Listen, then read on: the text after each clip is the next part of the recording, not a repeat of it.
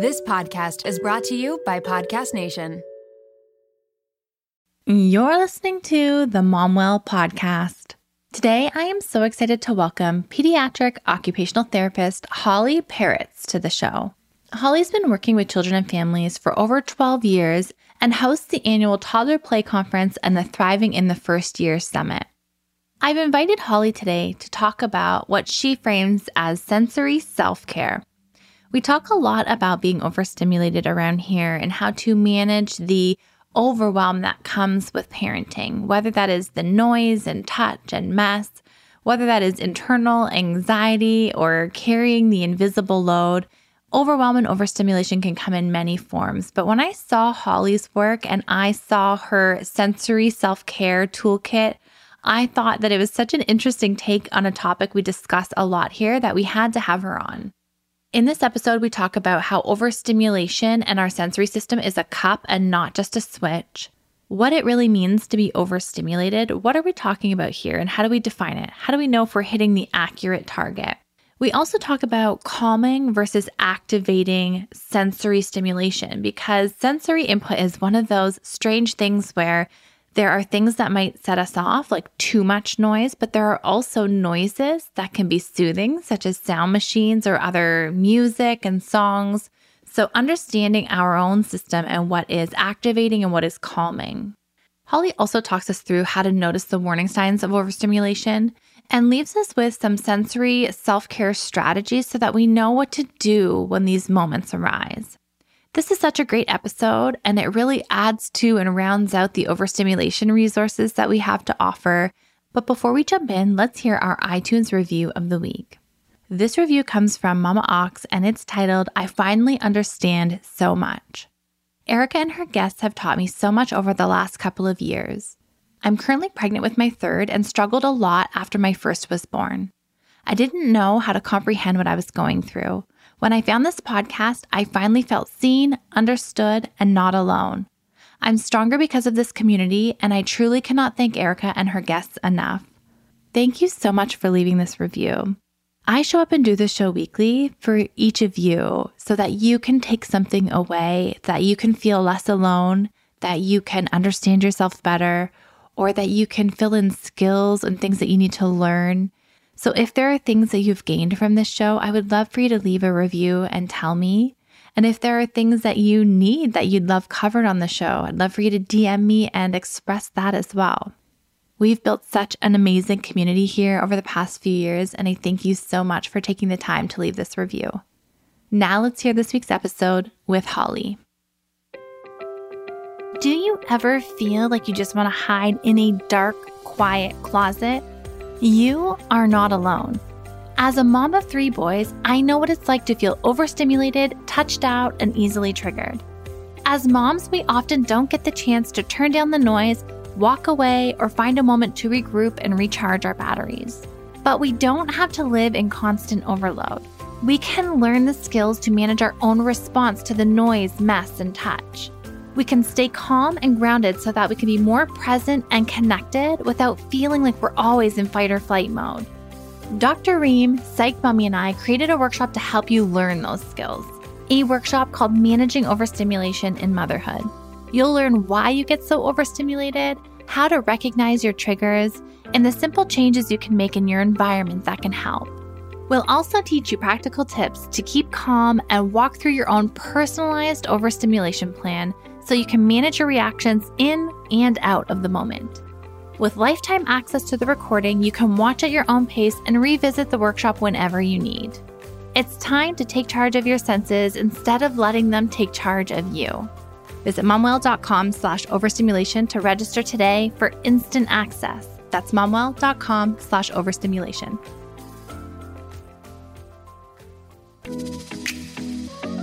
Welcome to the MomWell podcast, where we're committed to helping you cope with the load of motherhood.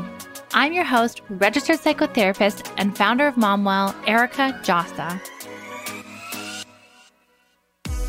At MomWell, we know that motherhood is hard, but care shouldn't be. We're committed to providing you with knowledge, tools, and support to navigate the challenges of motherhood. Our mission is to put moms back on the priority list and empower them to create a mental wellness toolbox free from judgment, fear, and shame. On the show, we'll be discussing topics such as postpartum depression, identity loss, the mental load of motherhood, and more. We'll be joined by experts, moms, and professionals who can offer advice, practical tips, relatable stories, and honest conversations. Here at Momwell, we believe that when a mom is well, a baby is well. So join us as we discuss the topics that matter to you with experts who get it. Together, we can redefine motherhood and change the way moms are treated. Holly, thank you so much for taking the time to join us. I just realized you're overseas. You said in Israel right now. You're from South Africa. You sound like quite the globetrotter. So thank you for making the time in your day to join us and be here with us. Yeah, it's such a pleasure. Thanks for having me. This is just my own curiosity before anything even official kicks off. But what brings you to Israel? How did you make your way there? Love. The most unoriginal. Oh, yes. That'll get you.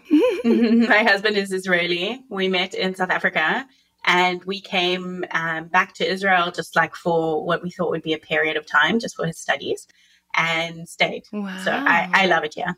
Oh, that's so interesting. My husband's sort of like the reverse, where he came here for school. He's from Benin, West Africa, and just kind of settled and never left, which, I'll take. I'm quite content with.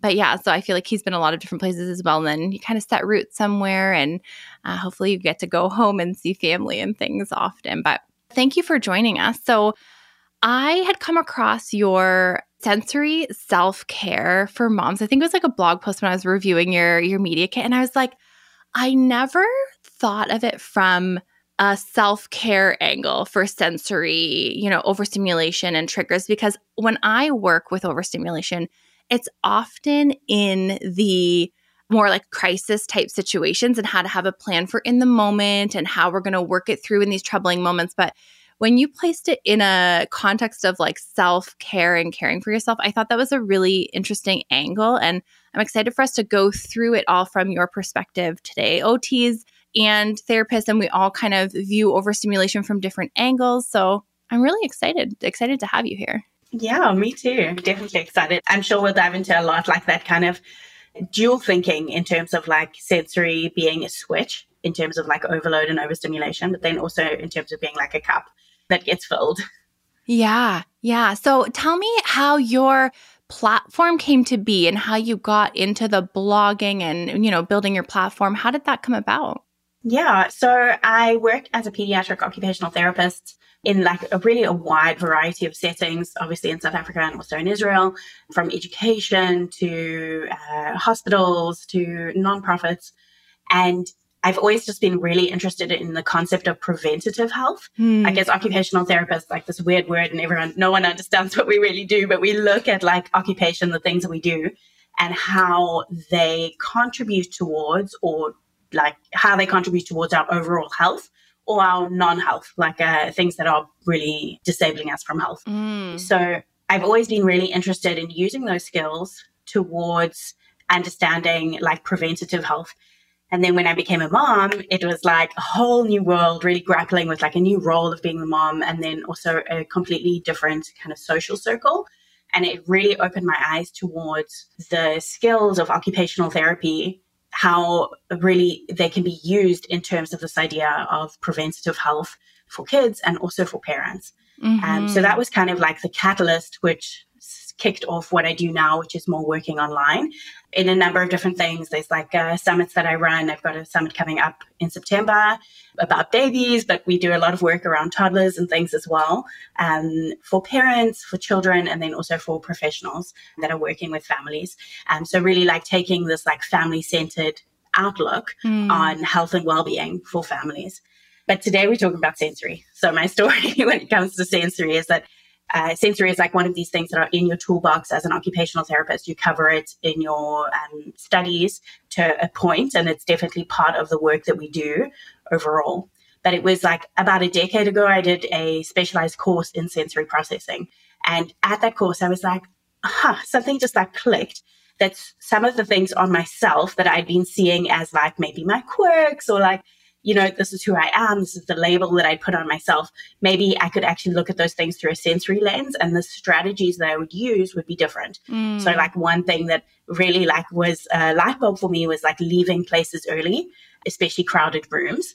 Like my husband is super chatty and he would always want to like stay longer and chat more. And I'm like, there's too many conversations. Like it's hard for me. But when you don't know that the thing that's hard for you is the too many conversations, it's easy to say, I'm unfriendly, right? I don't like me. There's something I don't like. So it must be some kind of personality trait or whatever. So during that training kind of like unlocked this idea that we can use sensory strategies in terms of like everyday life when we are in environments that have high sensory demands. And then when I became a parent, like obviously it's a completely new landscape in terms of the amount of sensory input that is coming in. So I remember like there was this one fateful day I was at home. At that point, I was full-time at home with my 2 under 2. And we'd had like a social gathering with a lot of people in a like closed space. And I was just like so overstimulated. I just like really hit that wall of like overload. And I got home and I needed like not just like 5 minutes break. I needed like a good chunk of time that I always like tell my husband, I just want to be in like a cold, dark room, my hands over my ears, just like in quiet, because I felt so overstimulated from that experience. So that really like caused me to go back to the drawing board in terms of understanding myself. Like after we become parents, the way that our body reacts to sensory information is also different. There's a lot of biological changes that happen. But then also in terms of the environment that I was in, like it's completely different. Even working with children, having your own children in your house 24/7 is completely different. So really going back to the drawing board in terms of like understanding sensory overload, understanding sensory self-care, and like how we can use strategies and also sensory strategies to best fit the task or the thing that we are doing. So like in parenthood, we have like these really big goals. We have like things that we want to be as a parent. I want to show up in this way, but we have to also really support ourselves in being able to meet those demands. So that's really where my like love and interest for sensory self-care and sensory experience within motherhood sparked from. As you're describing your experience, it's reminding me distinctly of this one event I was at. I was a first-time mom. I had my oldest son. He was baby at the time, probably just crawling, like at the age where he's like reckless and into everything. We were at this like play center with a mommy group, and I now can name it as overstimulation. I was very heightened. And before I knew I was neurodivergent, I actually thought it was anxiety because it felt like anxiety. I was on high alert. I, was like kind of like checking the room for him all the time, felt very like on edge, but it actually wasn't because of like fear or anxiety. It was because of the sheer and utter chaos that was going on around me that I felt so like, I can't keep an eye on him and there's so many noises and there's so many things going on. And so I find it can be really tricky sometimes to draw the line with what is actually going on because it is rooted in our nervous system like so many other of our emotional experiences are. Hey, so like maybe we can dive into it and maybe we'll also maybe hold it up against anxiety a little bit as we go to sort of differentiate, because in those moments, was there like a fear that he might like tumble, but yes, we were in a safe environment. And if he did have a fall, it would have been okay. So it wasn't so much from my fear, my thoughts and my worries that I was feeling so activated, but just like the noise and the chaos that was around me. And so once I left that situation, then everything kind of like resettled again and I felt okay. So can we talk about, I know we want to talk about like triggers and different things, but I think like a fundamental understanding of sensory dysregulation versus overload and what are we trying to name here for people? So sensory stimulation versus overload. It's an interesting question. I want to go to the concept of the cup. I like mentioned this briefly in the beginning because I think that this really helps us to understand it. We have sensory systems. I think most of us are familiar with the main 5. And I know you have an episode about like diving into each of these a little bit more. So that's right. Yes. The overstimulated mommy episode goes into each of the sensory systems. Yeah. Yeah. So I think for today, let's like focus on this idea of the cup. So basically when we are taking in sensory information, it's filling up a cup and we each have our own cup size and that incorporates all of our sensory systems. And there's a place within that cup that feels like the Goldilocks effect. It feels like just right. This is not too hot, not too cold.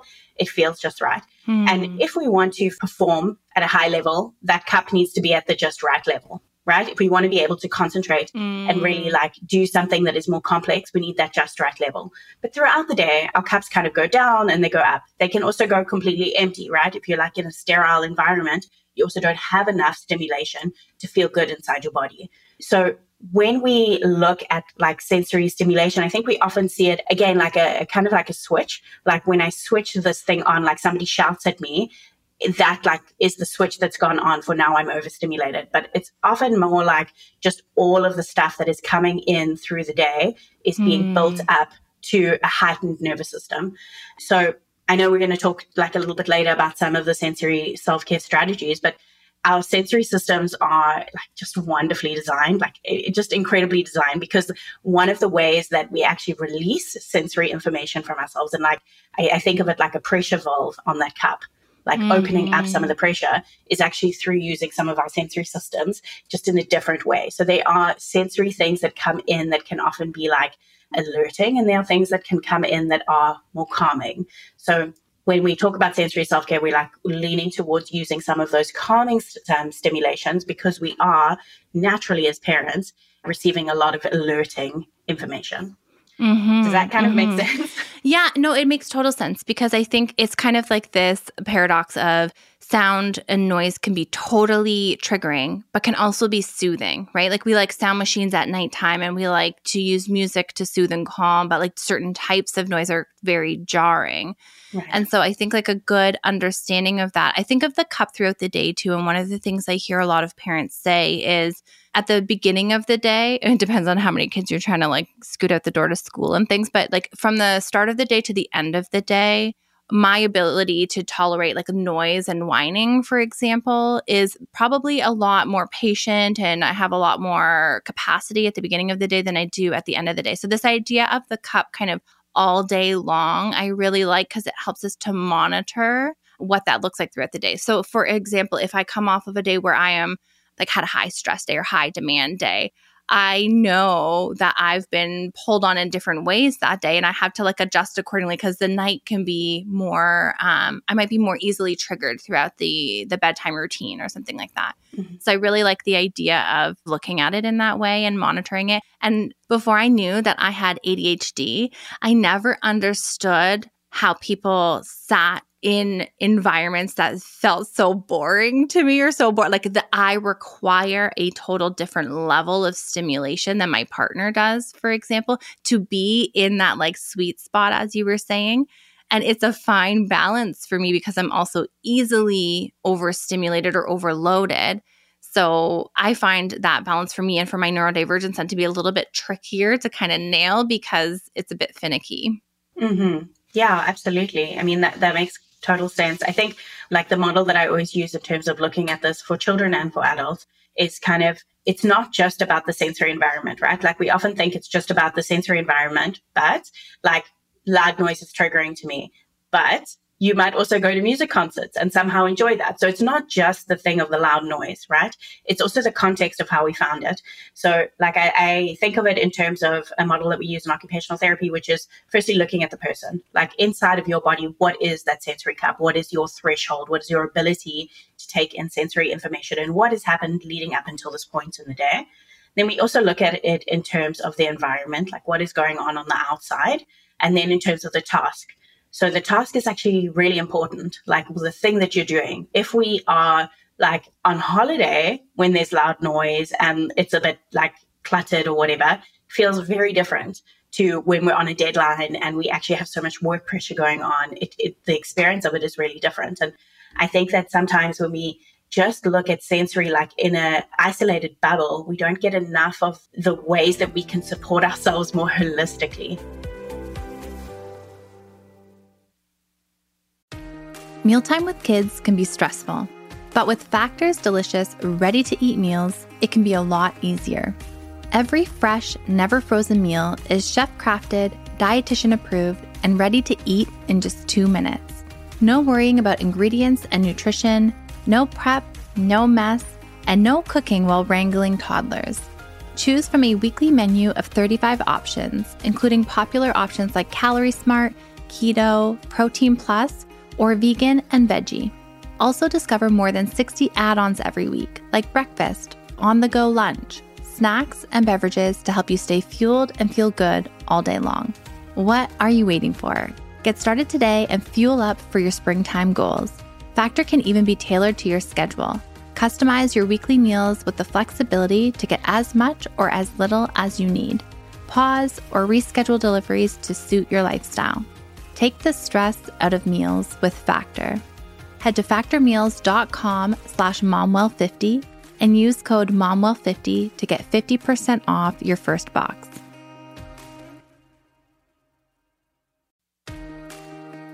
One of the most relentless mental loads is being the juggler of medical appointments.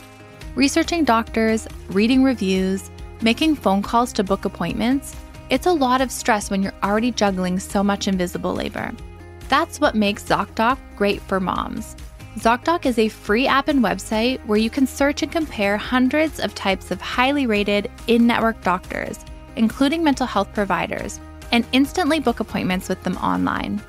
ZocDoc has doctors of all specialties, including therapists, psychiatrists, and psychologists, with verified patient reviews so you can make sure they check all your boxes. You can find mental health providers who offer in-person appointments, virtual consults, or both, whatever works for you. The typical wait time to see a mental health provider booked on ZocDoc is just 4 days. Sometimes you can even book same-day appointments. Make juggling appointments easier with ZocDoc. Go to ZocDoc.com/momwell and download the ZocDoc app for free. Then find and book a top-rated therapist, psychiatrist, or psychologist today. That's ZocDoc.com/momwell. ZocDoc.com/momwell.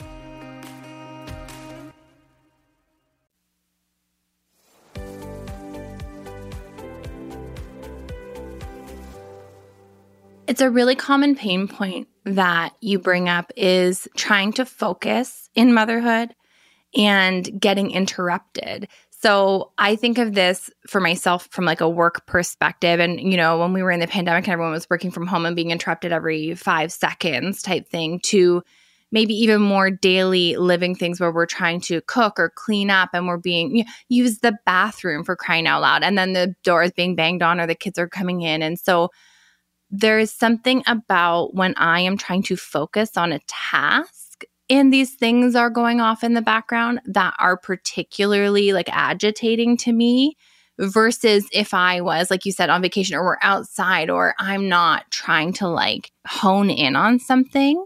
And I think this is such a common experience for so many moms because so rarely do we get a chunk of time to finish a task through in its entirety. So I wouldn't be surprised if those who are listening stopped and reflected on what they're doing often when things start to feel very overwhelming. Like, are they trying to accomplish a task or are they in the middle of, trying to put things away and the kids are coming in and undoing all the work that they had just done?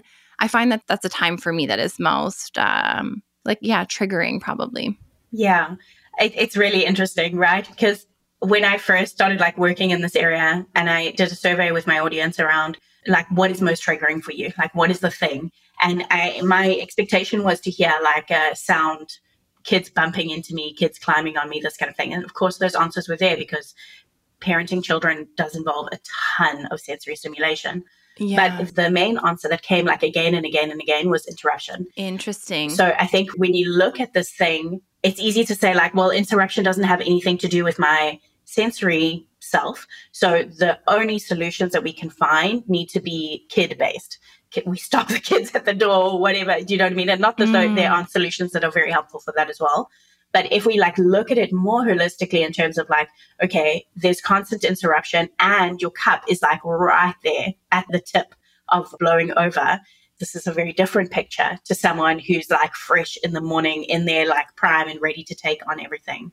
So like looking at it just a little bit more holistically, I think is very helpful in terms of solutions, but also in terms of like our actual goals for parenting. So often we think like I can fall into the trap for myself of like thinking, I don't want to be snappy or I don't want to be agitated or I don't want to rush or something like that. But this is like one piece of the puzzle to this overall goal of being emotionally present, of being able to actually like find joy also for myself within parenting.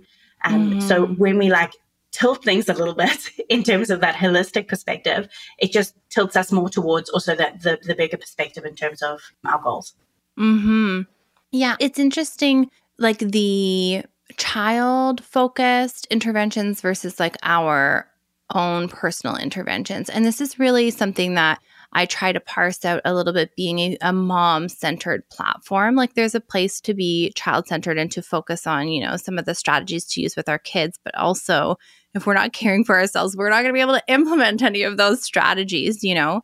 Yeah. But I think about it in terms of like, I don't know, even boundary setting. Like when you go to the bathroom, like locking the door and allowing yourself to have a boundary with your young kid that you're going to have 2 or 3 minutes to yourself. Or like I think of some of these things that maybe I needed to give myself permission to do in order to, and we'll get into the strategies and maybe this is a part of them, but to just allow myself to take that time, because I don't know, as first-time moms and when you have like such littles, you don't feel like you can, like you feel like you have to, and sometimes physically we are the only one there and we have to be on the clock all the time. But other times we can buy moments for ourselves or learn to set boundaries even with our own children where maybe we haven't taken those opportunities before. And I don't know, a simple example of like showering by ourselves or like closing the door, because my kids always used to want to splash around on the bottom of my shower. And I'm like, I just want quiet in the shower for a couple of minutes, you know?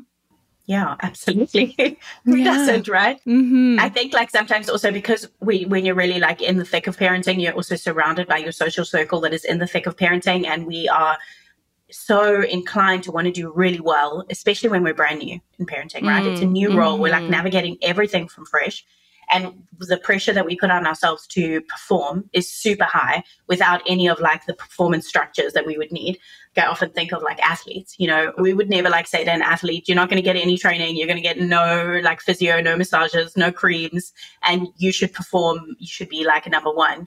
But as parents, like we're also athletes, like we perform in a way, like it might seem like there's not a prize at the end, right? It's like different in the way that we look at achievement, but just the day-to-day stuff that we're doing with our kids, it's like it's high performance. Like just before we got on this call, actually my sister-in-law is like quite a bit younger than the rest of the family, and she is on holiday for the weekend in Europe. She sent on our like WhatsApp group like all these photos of like, you know, all these amazing drinks that she's got and like having picnics on the side of a lake with like these beautiful fresh raspberries and all this stuff. And my brother-in-law sent back a photo of him at like the pool with his 4 kids. And you could just see like, it's like smoke on one side from somebody having like a barbecue, and there's like tons of people and there's like swarms of kids in the pool. And he asked her like, you want to swap? But when we're in it, we think like, this is just parenting. This is just the way it is. But if we can really say like, this stuff that I'm doing, it's good stuff. It's good stuff to show up for our kids. It's like, we don't have to run away from going to the pool and doing these like fun things with our kids, but we need to also give ourselves a bit of like a ability to do that, right? Like a little bit of a step to help ourselves as well. So I did a bit of a deep dive in preparation for this, and I read you had a whole like extensive blog post, which I loved, going through self-care and things for moms in this area. One of the things that you parsed out a little bit was this idea of dysregulation versus that overwhelm or that overload. So is this dysregulation that cup that's not in its sweet spot throughout the day? So is that what that dysregulation would be? So it's kind of like, oh, it's a little, you know, out of range, but it's not entirely tipping me over. And like you said, flicking that switch, which would be more that triggered overwhelm piece. Is that right? Yeah, like we often talk about it in terms of like sensory overload. Is like when that cup like just is overflowing now, and to the point that we can't function. So like what I shared in the beginning, like that example where you feel like I can't do anything else right now. I just need to like bring myself down. I need to focus. Like we're really in like fight and flight.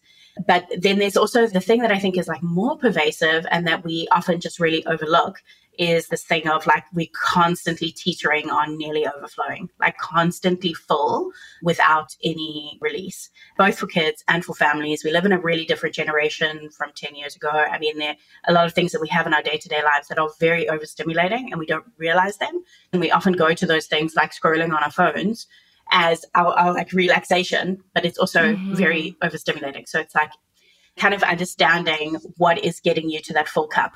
Mm-hmm. I teach a course called All the Rage with Dr. Asharina Reams, Psyched Mummy. And in one of the modules, in one of the lessons, I don't know, there's like 30 lessons, we talk about like a concept from CBT, like our body thermometer and sort of being in tune with our body and our body clues and understanding, where tension is building or if we're, clenching our teeth or making fists. And one of the things I've often taught to clients is being able, like, let's say we're talking on a scale of, 1 to 5. And the teetering point is maybe the 2 or 3. How do we catch ourselves earlier on before we're like full volcanic eruption and do an activity, whether it's a regulation activity, a mindfulness activity, as something earlier on? Because once we get fully interrupt mode, we're riding it out at that point. Like our system is overloaded. We've got all the hormones pumping. We're in fight or flight. And we've got to like ride that out. And there are things we can do to do it more quickly and to anchor ourselves. But what I have found, the reason I'm saying this is that people have no idea. Like they don't know that, not that they don't know, it's that we are so used to ignoring all of the alerts on the dashboard of the vehicle that it is not until we blow a full-on tire and have to pull over to pay attention that we realize, oh, I need to do something now, right? And I think that this is for a lot of reasons to no fault of our own. Like we are in, like you said, a very fast-paced lifestyle.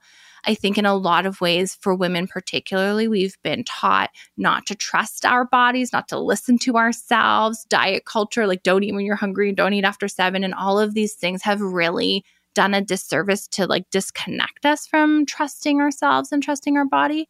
So when I ask clients or when I work with students in All the Rage and things, it's like, oh my gosh, I have no idea what the early sort of warning signs are. And so I think that there's a piece where, as you said, we are running at the brink of that cup. And it's not until it's like so, like, let's say 4 out of 5 on the scale or 5 out of 5 that we then stop and pay attention, right?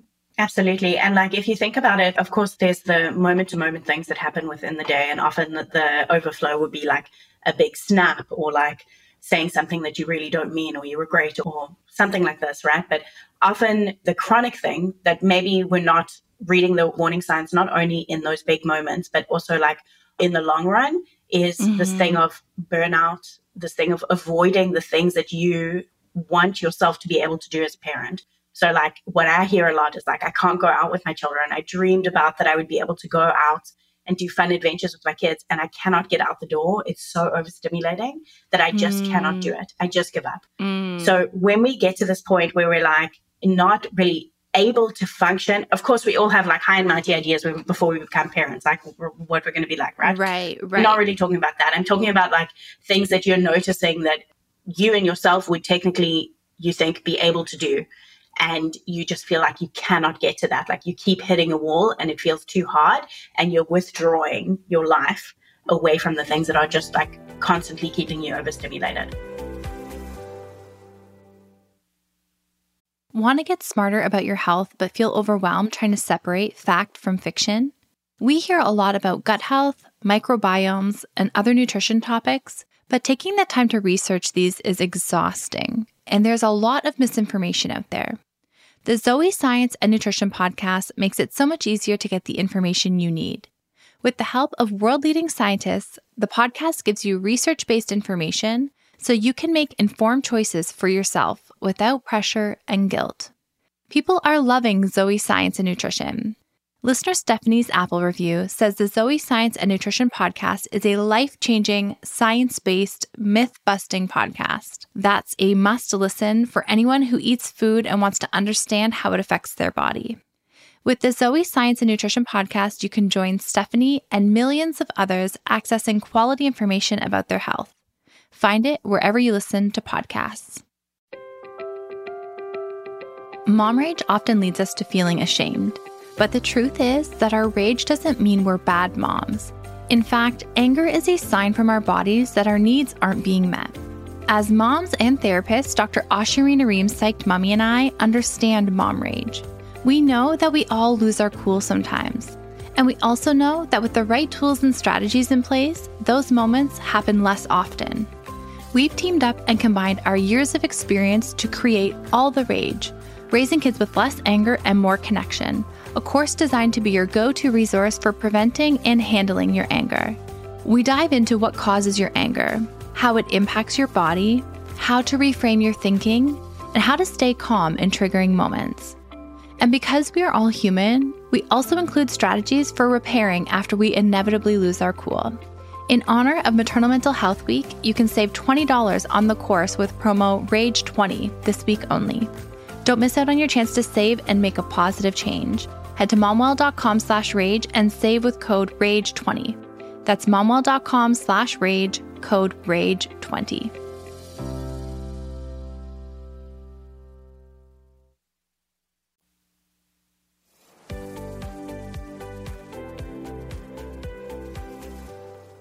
It's interesting because I'm coming off of a sprint in the company, actually in a couple of different areas. I had 3 or 4 major projects going on. The book manuscript being one of them, and it has been like 2 years in the making and it's been grueling and it's pretty much almost off my plate. But we launched, a new set of courses on the website. On the back end, we migrated our system. There's just been many things going on. So I'm feeling burnout, and I don't burn out often or easily. It's taken a lot to sort of get to this place. And we're facing summer break here now with the kids being home. And I'm feeling like, I just can't adult. Like, it's so much work. Or like we have Wonderland here. It's like a Six Flags equivalent or like a big amusement park. And I'm just like, I cannot. Like, if we're gonna family adventure somewhere, it's gonna be like into the woods where there's no one. So I really relate to that feeling of, I know that I've pushed myself and it's been for a sprint and it was temporary and now I get some reprieve from that. But I can relate to that, like, I just can't life in that way right now. When typically I'd be the first in line at that event type thing. But I just feel like I need a reset. Mm-hmm. And so I'm curious for us to step into some of the ways that we can care for ourselves throughout mothering or whatever, so that we don't get to this place, Mm-hmm. Yeah, absolutely. I just want to say also, like, I'm glad you shared this example in terms of like sprints and lifestyle, because like sometimes in sprints, I think like this is something that does happen naturally, right? But where I put more concern is also the long-term effect of like living in sprint, which so many of us are doing. Right. And I also like that you want to go on a holiday in the woods, because actually this is one of the things that we're going to be talking about, because it's like, again, this is like your natural intuition to what will feel good in your body is to be somewhere that is quieter, that is more natural light. Being outdoors just generally in nature is like incredibly powerful for our sensory systems. But sometimes like feeling those things and trusting those things in terms of like going to the woods for a holiday instead of like an amusement park is such a good thing to follow through with that, instead of saying, I can't life right now, so I'm just going to take myself out of the holiday, right? Or there's so many ways we can do it. And of course, like at points we need to be able to make those decisions as well in order to get resets. But yeah, just really recognizing our needs in order to live the way that we really want to. And something that I also wanted to say that I think I forgot to mention earlier is that often in the terms of our sensory systems, we think of it as like a toll booth. Like I go through the toll booth, I pay my fee of like sensory overstimulation, I get to the other side, and that means like it's done. But actually the sensory information that goes into our bodies can last there for a really long time.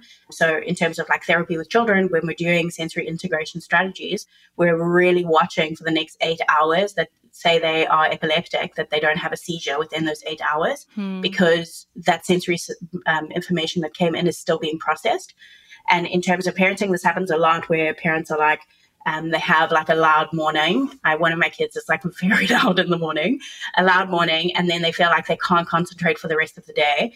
And it's really hard to place like the finger on the needle of what was that really about. But sensory information does stay in our bodies for a really long time. So it could have been a rough morning, but that might keep your cup up later in the day as well. And then similarly, if you're like having loud evenings or loud afternoons, and then finding yourself in the evening just like stuck to your phone scrolling for much longer than you want to past bedtime because you can't shut down because your cup is still really high. So just to bring a bit of awareness on those things as well. Yeah. No, that's interesting. I find that actually happens in 2 other situations. Like if I've had a particularly emotional day, if something emotional has happened, like I kind of equate this to therapy. We give this like disclaimer that, you know, this is helpful, but it also can be challenging in that it brings emotions to the surface that you might not otherwise think about or process. And so I find that sometimes even in really intense podcast interviews, if they've been really emotional, like we did one recently on a community story about loss. And I was like, I was done for the rest of that day. Like that, like information and like, you know, replaying it in my mind and just sort of like that feeling, it stayed with me for a while. So like that heavy emotional experiences, I feel the same way about. And then also I get like migraines and chronic pain. And maybe that is a little bit different, but I feel like that really kind of can impact or slow us down or impact that threshold or that cup, as you were saying. So I think that, yeah, there are a couple different things that can overhang that emotional experience, I think also being one of them. Absolutely. Yeah. And our thresholds like do really fluctuate, right? Like throughout the day, according to our hormones during the month, also in terms of age, like you might like have loved to go on like I would say Ferris wheels. I know like you like guys probably have like roller coasters. Or like something. I don't know if I've ever been on a roller coaster. I don't know if I ever would. But like you might have liked that when you were a child. And then when you get to adulthood, you're like, whoa, just like going up and down makes me feel dizzy. Because our ability to interpret that information, the vestibular information in our bodies changes. Our threshold changes according to age. But then also things like coming to motherhood, there's a whole bunch of things that happen within our body that make us more alert to protect our babies. So then our sensory systems also, like our threshold, it's like the cup shrinks a bit. If you are sleep deprived, if you have a lot of stress going on, all of these things can bring your cup size down as well. Yeah, thanks for that. That's important for people to know and understand. Yeah. So, okay, we were talking about self-care. Right? Yes. Yep. Some strategies. Like, what do I do now? I know that I'm not taking care of myself day-to-day sensory-wise. Where can we start? Yeah, absolutely. Okay, so I want to share with you two things that I call them like sensory mama ninja tricks, because I really use these and they're really helpful to pull out when you feel like your cup is full, when you feel like your cup is overflowing. They can be used in both. But before we get there, I just want to like take a little moment to make a case for everything that we consider self-care anyway. And I'm not talking about self-care necessarily in terms of like aesthetic self-care, but like self-care in terms of what is the thing that we write on our list on the 1st of January? Like what is our ambitions for ourselves? And these are often really geared towards exercise, time outdoors, eating healthy, all of these. And if we really like break down what happens there in terms of like the sensory profile or the sensory experience, these things are very, very beneficial. So if today you're like at your like max in terms of all the things you're managing, but you wanting to push more into one area of self-care that you have on your list already, go for that thing, because there's a chance that it is also going to be very beneficial for your overall sensory cup. So if you think about something like exercise, it's a rhythmical movement. So it's involving both your vestibular and your proprioceptive system in a rhythmical way, which is very relaxing, actually. It's again like that release valve just opens and it lets out some of that liquid that is being built up. Also outdoor time, like it's just so beneficial. There's no walls for the sound to bounce off of. Your eyes have a chance to rest and to look at an open landscape is really beneficial for the eyes. Then if we think even about like food, like this is something I am on at the moment, like making myself salads for lunch. And it doesn't take that much longer, but in my head, it takes like much longer, right? To like make the decision to do this. But just eating a salad, there's so much like crunchy food that is inside of, naturally healthy foods or whole foods that again is like stimulating your oral centers. And again, it's like all that crunchy food is actually really calming. So a lot of the things that we would have on our general self-care list, these things can also in some way be really beneficial for our sensory cups too. But I want to talk about oral sensory stimulation as one of our ninja tricks first. So this is basically using your mouth. Your mouth is like a center that is really calming. Like if you think of a baby and they are crying, what is the first thing that we do? We like either try and nurse them or we give them a pacifier, like something towards the mouth, because the mouth, when it is like stimulated, it's very calming for us. And similarly with adults, like often when you are stressed, like a smoker will tell you straight away when they're stressed, the first thing that they want to do is have that suck that they have when they, take a drag of a cigarette, or drinking a glass of wine where you're like sipping something, drinking something hot, again, where you're sipping.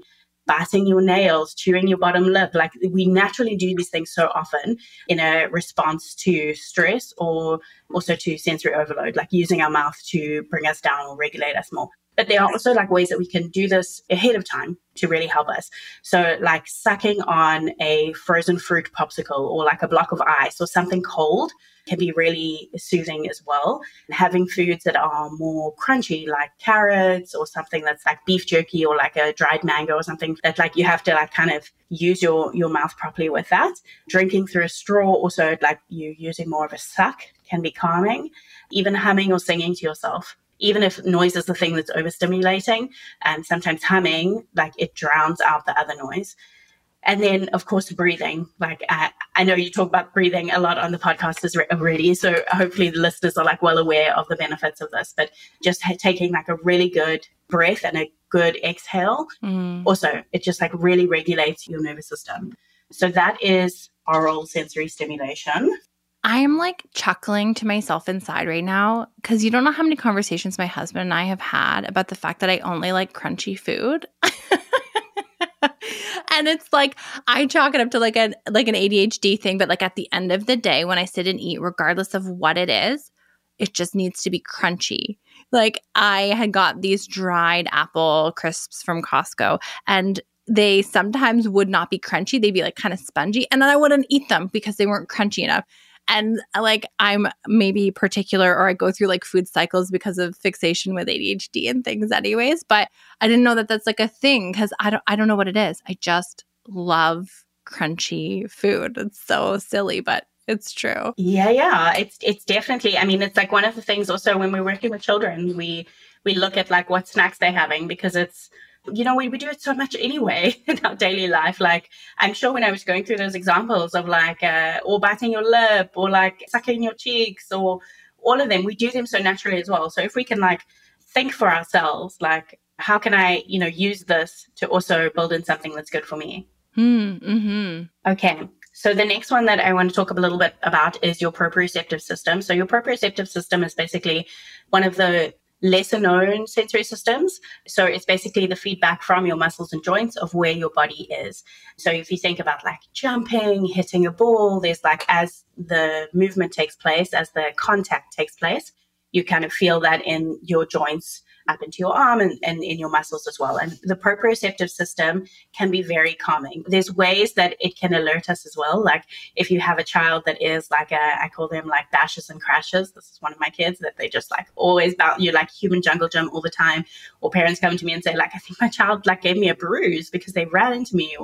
This kind of sensation can be actually alerting, but the proprioceptive system can also be used as a release valve to like really take out some of that liquid in our cup. So what we want to do is think about like pushing, pulling, or squeezing. So this can be like the one that I go to when I'm in a crowded room is like I just squeeze my hands together. Just squeezing your hands together actually just like really helps. Or pushing up onto your like tippy toes. It's like activating your calves and your knees, and it just gives you like that little bit of proprioceptive input to tell you a little bit more about where your body is and kind of brings you down a bit. But there are things that we can also do, like if we are exercising. I think sometimes because when we are like with a full cup, the exercise that we try to do, we avoid like a lot of jumping and things because that's really activating the vestibular system. But trying to get some like softer exercises using your body weight, like push-ups kind of thing. It doesn't have to be like a really fast pace, but that kind of experience where you are pushing yourself up, or even wall push-ups is again like giving your body like really good proprioceptive input, giving yourself a tight hug. And then lots of the things that we think about, like squeezing a stress ball or, you know, holding something in your hand, you're often using it in like a very proprioceptive, eliciting kind of way. And then I know like a lot of people talk about doing like in those heightened moments with kids, like dance parties or jumping together or anything like that. That's again, like just using that proprioceptive system. Yeah, with my boys, I like to have them like carry like laundry baskets and things. I think that falls into this one as well, right? Yeah. And we'll increase the things in it to increase the weight and see what they can carry, because sometimes one, their like energy just needs to be channeled, and two, they just need to like burn off some steam. Or we'll play Simon Says, but I will intentionally make the things very active in this way. So they will be push-ups, or they will be bear crawls along the floor, or crab walks, or things that just get them moving in a way that there is some tension to it or some strength to it. Mm-hmm. And it's really helpful. It's a great reset for us, and like can be done in a way that's not big and overstimulating. Like it can be done in a very orderly way, like as Simon says, where it doesn't feel like alerting or alarming. Yeah, absolutely. I mean, movement is just like so critical. When I'm working with kids, often as soon as we hear like behavior issues happening in school or at home or anything like concerns around behavior, our first question is, how much do they move throughout their days? Because we know that there are recommendations for children that they should be moving 3 hours a day. And we all know what it feels like to be with a child that is like stuck in a car for hours on a road trip or anything like that. We know what it feels like. But our bodies also have movement needs in order to maintain themselves. We need to move. Like this is how our body is designed, how it all works together. So again, like going back to that thing of like just taking daily walks, having some kind of like rhythmical movement, you're just like meeting your body where it's supposed to be at, like this is how your body can maintain its holistic functioning. So often when we see these things in our kids, we need to also like see them back on ourselves in terms of like, really meeting our own just basic needs. Mm-hmm. Yeah, because as somebody who sits at a desk all day long, right? Like I can definitely relate to that, and things like just either the walking pad at my desk or going for a walk helps to clear the brain fog, but also like the fidgety sort of like picking or like that just like amped up feeling that I get also helps to, like you said, relieve the pressure or take the valve off in that way.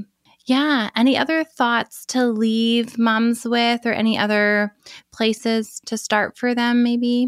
I think the main thing that I just want to leave you with is hope.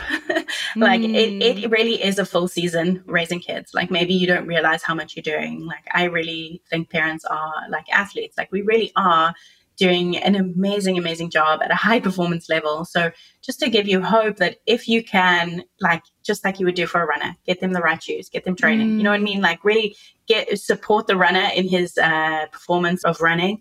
If you can support yourself as well, there is a place where parenting doesn't have to feel like a constant buzz. It doesn't have to feel like a constant overwhelm. And that there is a place where you can also be able to like turn down your dial enough to really enjoy it, to have those like memories that you wanted to have before you had kids, and to find like rest in the place of being a parent as well. Mm-hmm. I love that. Thank you for that. It is a marathon. Is it a long marathon? And I think that we train for sprints and marathons differently, right? Like we have to put these longer term, maybe smaller things in place because we don't get to do the big reset maybe all the time in early parenthood, or we don't get the unplugged vacation where we've, gone away and unplugged.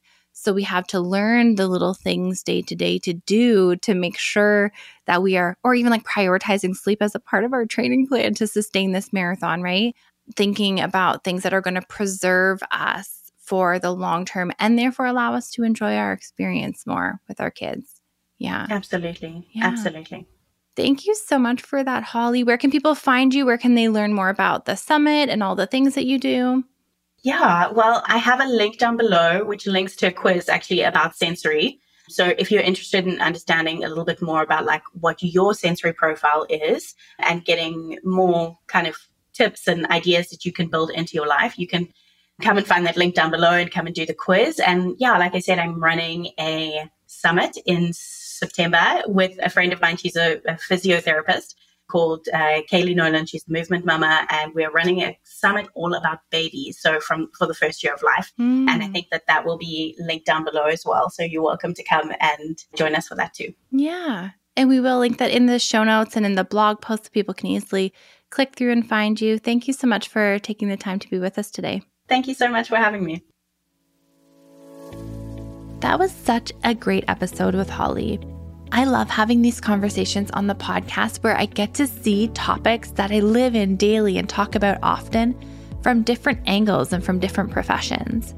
If overstimulation in motherhood is something that you struggle with, you are not alone, and it can be so empowering to learn how your sensory system works, how your fight or flight and nervous system works, so that you can put together an overstimulation plan that helps you both in the very triggered and activated moments, but also in those moments where you feel like your cup is just building with overstimulation or there's a hum or a buzz starting to form in the background. Dr. Ashrina Reem's Psyched Mummy and I have worked together on an overstimulation workshop to help teach you some of these fundamental skills so that you can feel empowered and also begin to parent with more control and restraint and less guilt. To learn more about this workshop, head to momwell.com/overstimulation. That's momwell.com/overstimulation. I'll see you right back here, same time, same place next week, where I'm being joined by author and angel investor Leslie Schrock to talk about the myths about infertility. You don't want to miss it. I'll see you right back here next week. I can't even begin to tell you how happy and honored I am that you choose to spend your time here with me each week. If you're looking for resources or links from today's show, or you need a refresh on anything we've talked about, visit our show notes. You can find the link in the episode description, or you can head directly to momwell.com/learning center. To join the Momwell email list and be the first one to know about new episode drops, insider info, or freebies, head to momwell.com/newsletter. Join me next week. Until then, remember that you have to be well to mom well.